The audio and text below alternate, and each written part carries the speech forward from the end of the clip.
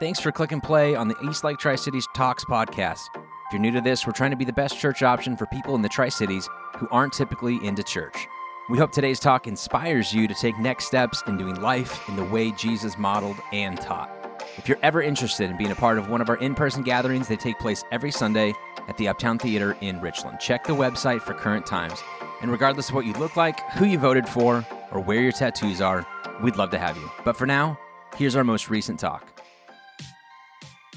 Good morning. Welcome to East Lake. We're so glad that you are here today.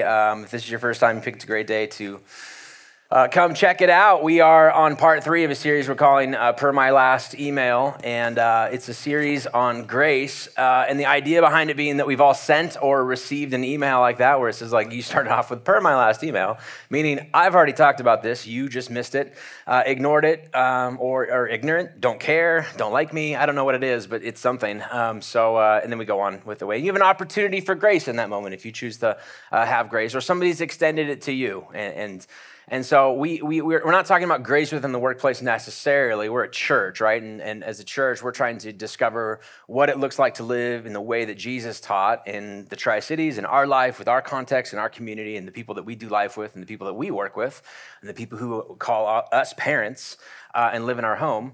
And so we're trying to figure out what grace looks like for us, and especially in our relationship with God. What does God's grace play out, and how does it affect me and the activity in my life and looking back on it? So we've had a working definition of grace, because there's a lot of different ways. If I handed out Post-it cards and said, write your definition of grace down, we'd probably have quite a few different answers. And so in order to kind of direct the angle in which we're going to be talking about this, we said this, that grace is what I crave most when my guilt has been exposed. That's when I mess up, I want whoever is on the other end of my mess up to offer me a little bit of grace.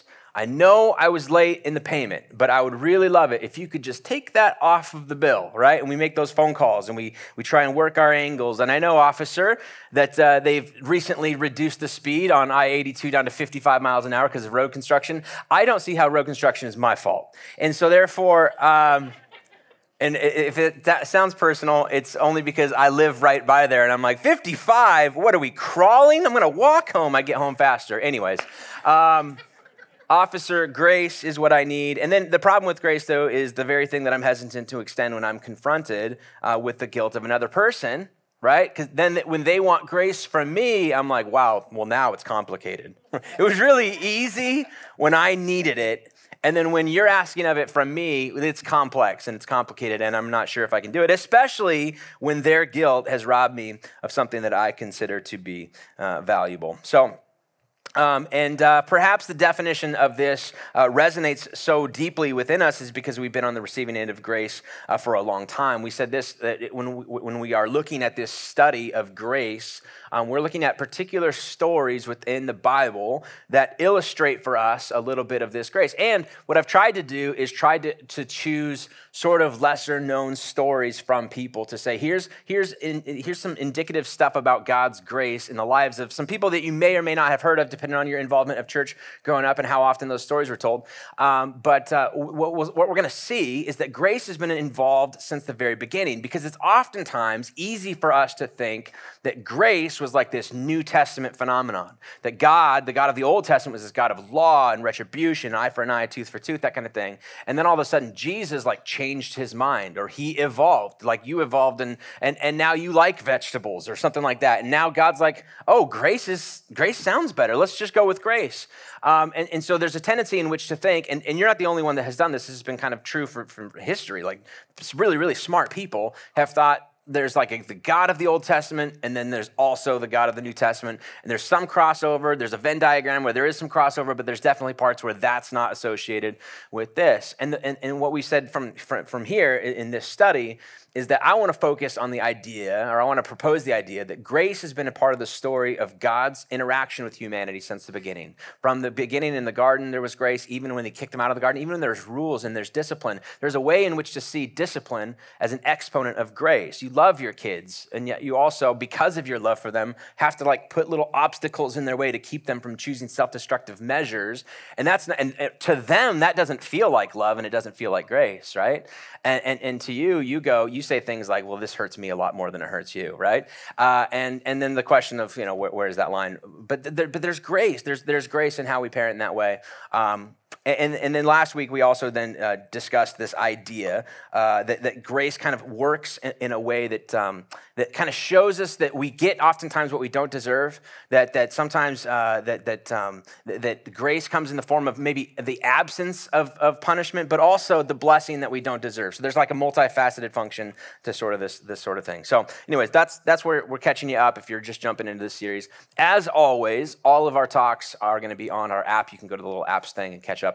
If this is your first week and this is interesting to you and you want to go back and look at parts 1 and part 2. We got 2 more weeks of this. We're going to finish up in the Old Testament today, and then we're going to switch over into sort of a New Testament stories on grace starting in the next 2 weeks. But today, I want to kick things off by talking about, I don't know what your history was in church, right? If you grew up like in church or conservative or Baptist or Catholic or something like that. But if you did, and there's a good chance if you're American that you had some sort of like very few people are walking in the building like this. And church, how do you say church? So what is church? Like everyone has some sort of a history of something. You got bus to classes or Sunday school classes with like felt things that go on the walls and whatever. Growing up in church, when you're committed to teaching the whole Bible, to come to kids, you have to come up with creative ways to tell problematic stories.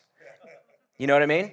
That's like the role of a Sunday school teacher is, and even in our things, we pay money to get this curriculum done so that they do this work for us, to say, if we're gonna be committed to everything in here, and at least talking about it to some degree, you have to be creative in talking about problematic stories. And one of the ones that I remember vividly, I want to rehash with you today, came across through music. And oftentimes that is one of the easier ways to talk about problematic things in creative, fun ways, is to put it to music. Because then you sing problematic stuff all the time. Your kids sing problematic stuff in the car, and you're like, what did you just say? And they're like, it's just a song, And you're like, are you hearing what you're saying? Like that's the beauty of like the trance that music sometimes puts us in.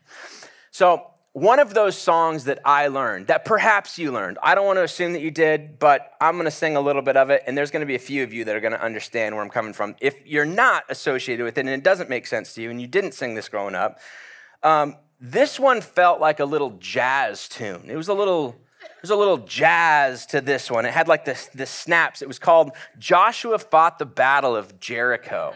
Anybody remember this? Yeah, it had a little snap to it, right? You have to like kind of set the scene. It's like a smoky speakeasy jazz bar with somebody with a stand-up bass guitar and somebody on the drums only using the hi-hat, and it's so smoky in there, you can barely see him. And it's like, and a 1, and a 2, and a Joshua fought the battle of Jericho. It's very jazzy, right? That's like the feeling of it, right? And as a kid, you grow up and you're like, oh, this makes sense. And at the very end, they'd be like, great job, everybody. Good job today singing this song. Let's break for some Royal Danish butter cookies. Really great work. And then we'll go home. You guys remember these, don't you? These were the best, weren't they? The pretzel-looking ones?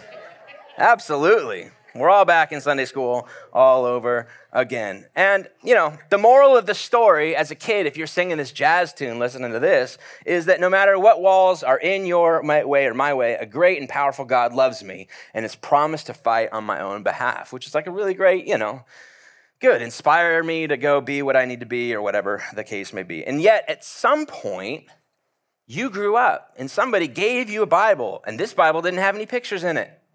And it had the whole Bible in it. And you decided one day, I'm going to read through this, or I'm going to read this story. Or somebody like me, talked through this verse, and then you read the next part, or the rest of the story, as they say. Verse 20 of chapter 6 of Joshua, when the trumpet sounded, the people shouted. And at the sound of the trumpet, when the people gave a loud shout, the wall collapsed. Yay! So every man charged straight in, and they took the city. They devoted the city to the Lord and destroyed with the sword every living thing in it, men and women, young and old, cattle, sheep, and donkeys. And a one, and a two, and a Joshua at the battle of Jericho, right? Right? Like that feels a bit problematic, especially when you're like, yeah, Brent, let's talk about God's grace in spite of all of this. And this is a prime example of why I can understand why some people want to reject the Old Testament version of a God versus an appeal to the tender, compassionate God of the New Testament. And part of the series has been to see the grace, again, through the entire biblical story, even in the parts that don't sound and feel like grace.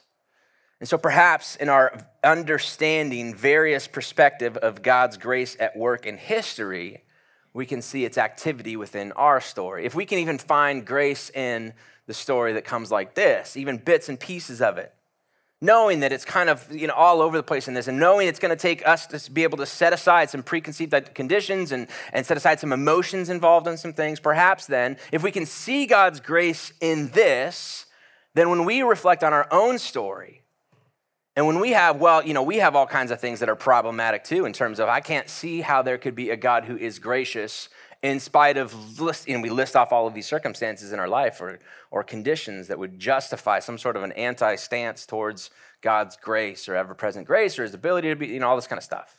But perhaps if we see it, maybe we can understand it a little bit more. So if week 1 was even in discipline, we see signs of his grace, and week 2 is in spite of our behaviors, grace is made available to us. Then today is about us saying that there are at least, probably more, but at least 3 that I could come up with, big ones. 3 ways of explaining the conquest-driven God of the Old Testament while speaking also to his grace with a straight face. So how do you deal, okay, Brent, you spent 2 weeks in Genesis, but that's like an easy book. Like, let's get into the harder stuff. Let's get into the conquest stuff of this. Let's get into a God who's about a people, but they're like just going through and just mowing people down as they kind of take over their land that's been promised to them and doing whatever they want to do. How do you justify, how do you see grace with that while keeping a straight face in all of this? A couple of different options for us. Number 1 is this, that God's wrath is his business. We must find the grace within it somehow. And that is a stance that maybe you grew up with, and that's a stance that a lot of people have. Like, we don't understand it. Our ways are not his ways. He does not have to explain himself to us. To some degree, there is pieces of that do resonate with me. Like, I don't want to create a God in my image who likes all the things that I like and just works for me. That's me creating an idol of God in my life. Like, it's fine that he's external to me and that I don't match up completely. That means that I have blind spots that I need to work on, right? So that's one of the ways, and probably one of the more well-trodden ways of understanding how do you find grace in this kind of a scenario. That's one. And then I moved to number 3. It's not that I skipped 2. I'm coming back to it, but I'm trying to show kind of on the spectrum of things, here's one over here, and then here's one way over here. This one is that the conquest narratives of the Israelites in the Promised Land were a mythical tool for establishing a national identity. And the idea behind this is there's very limited archaeological evidence of 1 million people moving from Egypt and exodusing into this land. You would think that there'd be kind of more things. You'd think that there would be more extra biblical literary studies talking about a massive people group making that transition, and yet there's seems to be very, very little or none. And so perhaps all of this was just a bunch of people making up stories to kind of justify their existence to do some things. And that's definitely a spot that you have to consider, or it has some merit. And there's a lot of really smart people that believe that too. And then somewhere in the middle is this idea that his grace can be both harsh towards sin and merciful towards sinners. That God, again, has this ability to kind of do maybe a little hand in both. And it would be probably somewhere in the middle of there are things that appear or seem to be harsh, and yet in the overall scope of things, there's a bigger thing at play. And for sometimes in the middle of something, I cannot understand how this could be beneficial to me. And it's only at the end of my life and reflecting back on it that I go, I understand what you're doing. I still would have played the cards different. I still would have done things different. But I can see how how I was able to grow, and there were things that I learned about you and about my own personal existence and about personal faith through this season in the desert or the wilderness, that I don't think I would have learned had I been in a season of blessing my whole life. And that's not to justify it, and I don't know what you're going through and all of that, but I want to kind of illustrate that so that we can look at grace perhaps a little bit from that perspective. And I would say that where my stance is probably somewhere between 2 and 3. I don't know.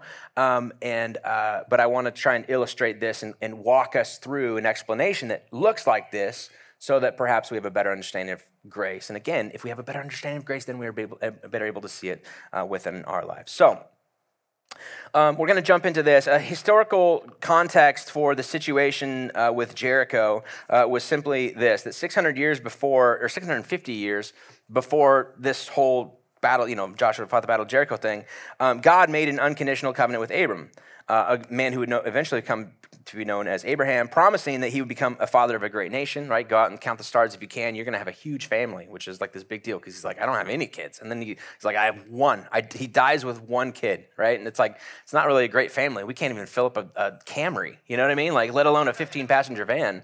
I wouldn't say that that's a huge family, that he would receive a special blessing, that he looks up and he says, Abraham, I'm going to bless your family so greatly that you're going to see this, and out of the abundance of what you have, you are going to be a blessing for the world, that the world is going to be blessed because of the way that you're blessed. And third, that his descendants would receive the land of Canaan as a perpetual inheritance. I'm going to give you a specific land. It's going to be this land. It's going to be what they would come to know as the promised land, promised by God, your land, in perpetuity, forever. This one is still being fought over and played out even in today's news about what exactly that means. And that last one, though, came with a bit of a caveat.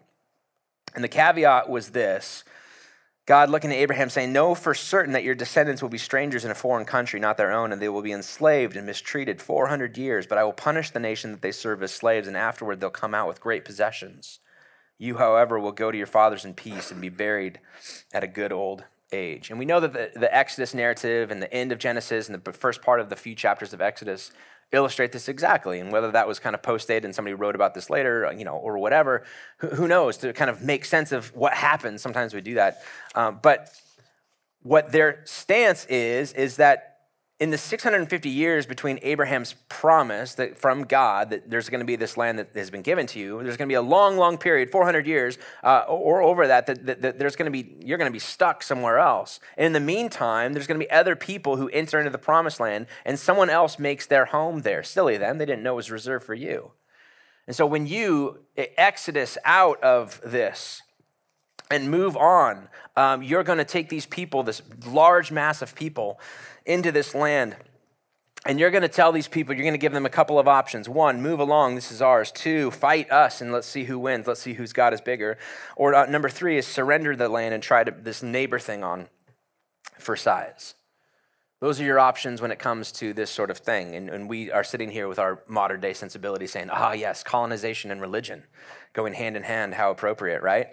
And my response to that would be, well, please stop acting like that's exclusive to religion, right? People have been doing this since the dawn of time. That's a human thing. Read a history book. Anyways, verse 16, I would say this. This is the concept that they would have. In the 4th generation, your descendants will come back here, for the sin of the Amorites has not yet reached its full measure. So this is sort of a way of, and all I'm trying to do, because I know that there might be people who'd be like, I can't ever get behind a God who would allow this to happen. Or from his, you can't speak of God's grace and then this. I totally understand. And I'm not trying to convince you or be like, you have to believe this or else please leave or whatever. I'm trying to create an opportunity, a space that if you wanted to potentially believe something, you could believe. In the same way, there's situations in life that your spouse or significant other is like, here's what happened, and you have that in that moment to kind of choose to believe them or not to believe them, or to believe the best about them, or to try and not immediately resort to suspicion, but start with trust. Listen, I'm going to lead with trust until you prove me wrong, right? I'm going to choose to believe the best about you. I'm going to choose to believe that there's a path forward with something like this. That's the goal of today, is to say, okay, we've got some conquest-driven stuff, and then you want to talk about God's grace. How do I believe that? Well, here is one way of doing that. One way of doing that is understanding that what he's saying here is that in the fourth generation, your sins will come back here. The sin of the Amorites has not yet reached its full measure. There's a qualitative or quantitative measure of things happening. While Israel is becoming a nation under the watchful eye of Pharaoh, the people groups living in the land promised to Israel were busy creating cultures that were pagan, even by ancient standards. And what we know from biblical textbooks, but also just common like secular archaeology, is that ancient civilizations, specifically in this area and this time, were pretty bad people. Like, it wasn't great, guys. Incest, bestiality, institutionalized sexual abuse of women, child sacrifice, and it goes on, and it goes on, and it goes on. And it was gruesome. It was not beneficial for marginalized people groups. It was really an awful spot. And it gets to that spot where even in modern day times, our response sometimes when we hear stories coming out of genocidal situations is someone should go in there and do something about that. Or what do we say? The UN should step in there. And every 5-10 years, where like Haiti's gotten so bad, or the genocide in Rwanda's gotten so bad, somebody needs to do something. Somebody needs to send somebody in and fix things, or prop things up, or get things back to normal, or provide a little bit of consistency in terms of justice. So that, but then it's like, well, shouldn't we allow them to kind of have their space? Do we want to be the white saviors that come in and help things out? I totally understand. Like, it's a moral dilemma. It's a, what do we do? When do you step in? How do you know? I don't know. Where's the line in which we must do something and step in and fix things, or not fix things, but at least get things on the right foot, versus letting people do what they are doing, like having their own independence? It's a tricky spot. I don't have an answer for that. That's what's called a moral quandary or moral dilemma. Like, we have to kind of figure that out as a nation and do this. But the bottom line is, I think everyone agree, there's a line somewhere. There's a line somewhere, right? Nobody thinks the Allies stepped in too early to Auschwitz. You know what I mean? Nobody's like, they should have given them a couple more months. Nobody thinks that. It should have been earlier, all of that. So we understand there's like this step of going in. So this idea of, all right, what's one way in which to think of this and still have God's grace as a true and real element, is that God looked at this, he watched them, and he watched them for hundreds of years go through a pattern where things got really, really bad. This quantitative phrase, full measure, it gives them ample time for perhaps an opportunity for repentance and abandoning of their wicked ways.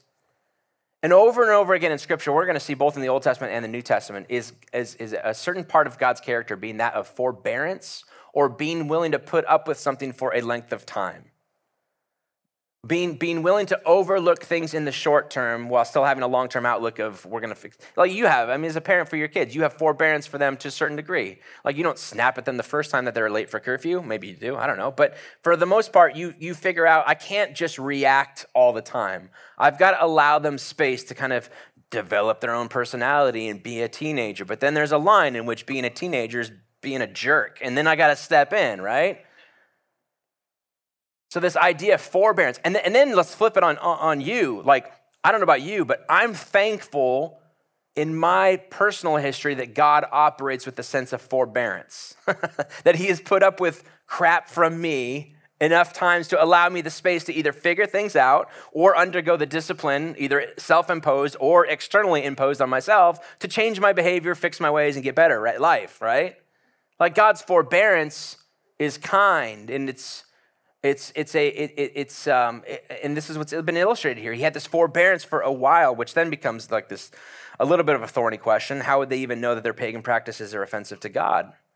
How would they even know? This is a nation that, they didn't have, there's no Bible, there's no scripture, there's no Jesus at this point. How dare God be like, you can't do that. That's not good. Well, who defines good for them? I understand. Perhaps chances were offered. Perhaps over a period of 400 years, we don't have any history of this, but perhaps prophets were sent there. God sent Jonah to Nineveh to kind of prophesy and be like, you guys, what you're doing is terrible and it's offensive to the one true God, so change your ways. And the story is that they did, that they responded. So perhaps something like that took place. I don't know. I'm just trying to create a pathway and opportunity to understand, how could God's grace still exist if some of these things are happening? Perhaps there's plenty of opportunities to come back from this, and that didn't work out. And one option is to believe that God dealt with them fairly. And one of the reasons that I opt for this take, and I'm going to leave that there, because then you got to figure out what you want to do with that, especially if you're like, I'm not sure about the whole God thing, and I tend to be a little bit like I tend to like be skeptical about God's involvement or God's grace, especially because I've read all this stuff and I know this stuff. I totally understand. But one reason why I would recommend, or personally for me, I've opted for this sort of take to replace suspicion with trust that God must have known what he was doing and that his grace is sufficient even in times like this, is because of a story that I want to talk about, a miniature story within the bigger story that happens. It shows up in Joshua chapter 2. And here's what it says in Joshua chapter 2, verse 1. Then Joshua, son of Nun, secretly sent 2 spies from Shittim. Go, look over the land, he said, especially Jericho. So they went and entered the house of a prostitute named Rahab, and they stayed there. And again, this is one of those little, maybe obscure stories that you may have heard of or maybe not have heard of. But Joshua's on this conquest. They get to the city, and he's like, go into here, especially. I want you to scout things out, figure out where their weak spots are, figure out how many people they have, the information so we have to go with this. And he found the perfect cover. Go and stay in a prostitute's home. That way, if anybody ever asks, is there anything suspicious going on? They're like, most nights there is. Yeah, absolutely, happening in this house. Perhaps that you can get away with scouting these things out. Verse 2 says this. The king of Jericho was told, look, some of the Israelites have come here tonight to spy out the land. So the king of Jericho sent this message to Rahab. Bring out the men who came to you and entered your house because they've come to spy out the whole land. We're on to this. Joshua sent some scouts into the area to survey the terrain and the city's defenses, but the woman had taken the 2 men and hidden them. She said, yes, the men came to me, but I did not know where they had come from. And at dusk, when it was time to close the city gate, they left. I don't know which way they went. Go after them quickly. You may be able to catch up with them. This is not true. This isn't what actually happened. She hides them in her attic or her roof or under some things in there. She's at risk of, massive trouble, both for doing this, but also then lying about it, both putting the city at jeopardy, but also then, not coming forth with it when confronted with the truth. Potential execution, capital punishment is at play with all of this. So the men set out in pursuit of the spies on the road. They bought the story that leads to the fords of the Jordan, and as soon as the pursuers had gone out, the gate was shut.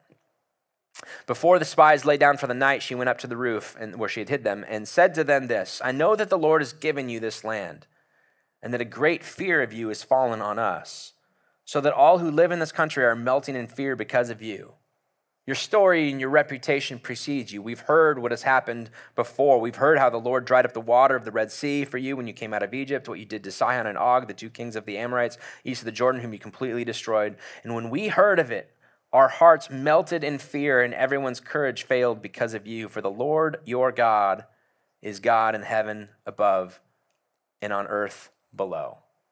Meaning, we are terrified at what you've been able to do.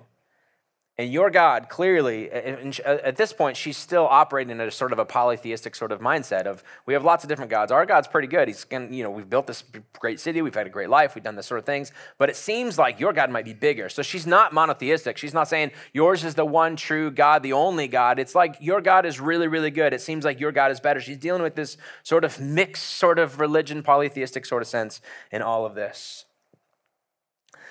Whereas her countrymen are armored up and prepared for war, she surrendered and asked for protection. She says this, now then, swear to me by the Lord that you will show kindness to my family, because I have shown kindness to you. Give me a sure sign that you will spare the lives of my father and mother, my brothers and sisters, and all who belong to them, that you will save us from certain death. And after dark, with the city gates closed, they open up a window on the backside of her house that faces the wall. They let down a rope. They go away, and they begin to go do this. But before they leave, they tie a scarlet cord in her window so that later on the Israelite army would know which apartment they were to spare during the battle.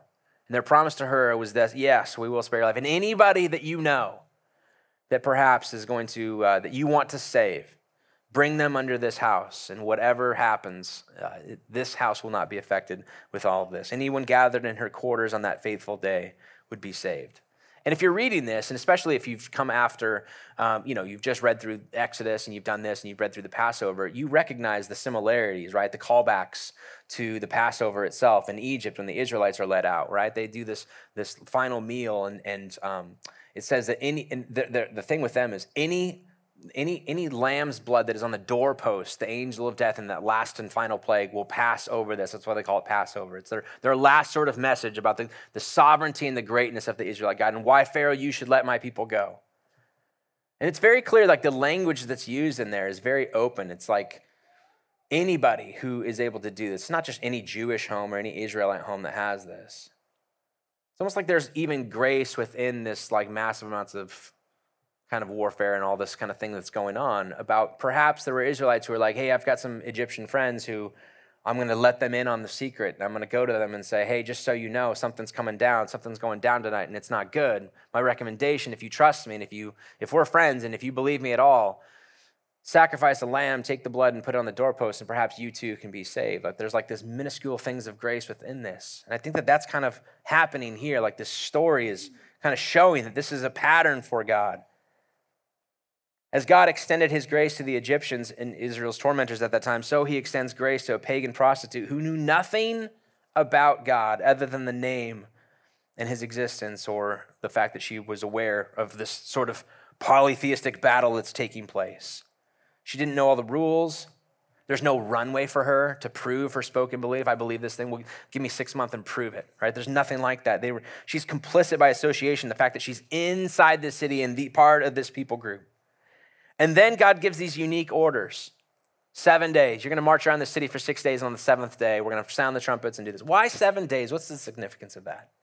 There's perhaps some numerology sort of stuff in there involved. I wonder, though, if it's just grace. I wonder if it's a chance for her to kind of get the word out to other people. Listen, tie a scarlet rope on your window. Come to my house. 7 days for her to work through even her own story. 7 days for her to develop who she's going to invite and who she's going to bring in here and save in all of this.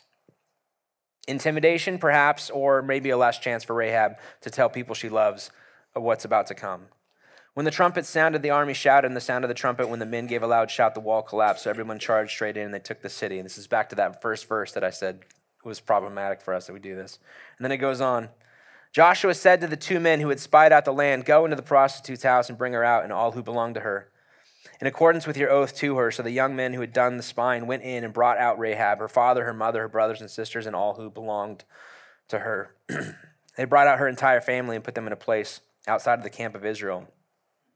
Then they burned the whole city and everything in it, but they put the silver and gold and the articles of bronze and iron into the treasury of the Lord's house.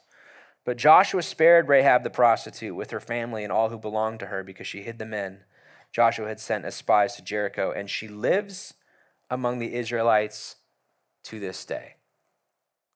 Interesting bit of information that's provided to us. And I think there's something there. I think there's some meat on that bone in terms of like what is being told here, what's being communicated, what is it about God's grace that shows up in this even last piece of information that she lives among us even to this day. A Canaanite prostitute who otherwise would have been stoned under the law recently received through Moses becomes an accepted member of the community, an adopted daughter of the covenant. She becomes one of us, right? Not on the outskirts of Israelite society, subjected to leftovers. She marries an Israelite man named Salmon. She gives birth to a child whose name is Boaz. If that name sounds familiar, it's because he goes on to marry Ruth, perhaps inspired by his father taking, like this like personal thing of reaching out and perhaps marrying someone that isn't involved in it. He marries Ruth. They have a child. And eventually, when Matthew would go on to describe Jesus, When the gospel writer Matthew, when he's trying to say, here's my perspective on who Jesus was, and tries to build the case for why Jesus was significant and different than all the rest, he begins with a genealogy, a way of kind of tying Jesus into history. And in that genealogy, he lists this. This is the genealogy of Jesus, the Messiah, the son of David, the son of Abraham. Abraham, the father of Isaac, Isaac, the father of Jacob, Jacob, the father of Judah, his brothers, Judah, the father of Perez and Zerah, whose mother was Tamar, Perez, the father of Hezron, Hezron, the father of Ram, Ram, the father of Amminadab. I'm just going through this fast because it doesn't matter. Amminadab, the father of Nahshon, Nahshon, the father of Salmon. There we go. That's where we're trying to get to. Salmon, the father of Boaz, whose mother was Rahab. And then it ends. Not Rahab the prostitute, just Rahab. Salmon, the father of Boaz, whose mother was Rahab. Boaz, the father of Obed, whose mother was Ruth. Obed, the father of Jesse. Jesse, the father of King David. And it's almost at that point then that Matthew pauses, he takes a deep breath, and he goes on from David all the way down to Jesus, tying into this massive, we know who we're dealing with here. This is the Messiah. He's trying to build a case for the Messiahship of Jesus. But it's significant in this. Before Israel showed up outside of the walls of Jericho, Rahab wore a label. Her neighbors, her fellow citizens, her customers, and even her parents knew her as Rahab the harlot or Rahab the prostitute. No doubt she felt the indignity of her occupation. Regardless of their culture or religion, women typically don't choose that profession. Even historically, they feel oftentimes forced into it without options. But when given the opportunity between dying with her fellow countrymen and surrendering to God, she chooses the latter. And as a result, a couple hundred years later, she gets a different title or a different label given to her, Rahab, the mother of kings. Rahab, the mother of kings. It's a really incredible story of God's grace right in the middle of a story of something that's a little bit bigger and wider and expansive and a little bit more complicated to do it. But this grace, this kind of grace, man, that's obvious, and it means something, and it feels something to us. Like we read that and we're inspired and we go, that's beautiful. That's a beautiful example of grace, of someone taking a small step towards something and God showing up in a big way and her allowing her and making her a major piece of the puzzle of what he's doing in the world. And the truth is, I think perhaps the reason it resonates with us is because we all have kind of a label of our own, right? We all have a label that has kept us from approaching God or perhaps approaching church or living with shame, some sort of a label, something that we did, something we've done, something where we came from, something about what we believe, don't really belong, don't really fit, some label that we wear. And isn't it interesting that when the Israelite men who were in her house that day spoke with her and offered to spare her life, they said nothing about her lifestyle. It wasn't like, well, as long as you are willing to stop what you're doing and recognize this life of sin, then we can offer grace to you. Abandoning her trade didn't seem to be part of the deal. It wasn't mentioned in there. Changing her life wasn't discussed.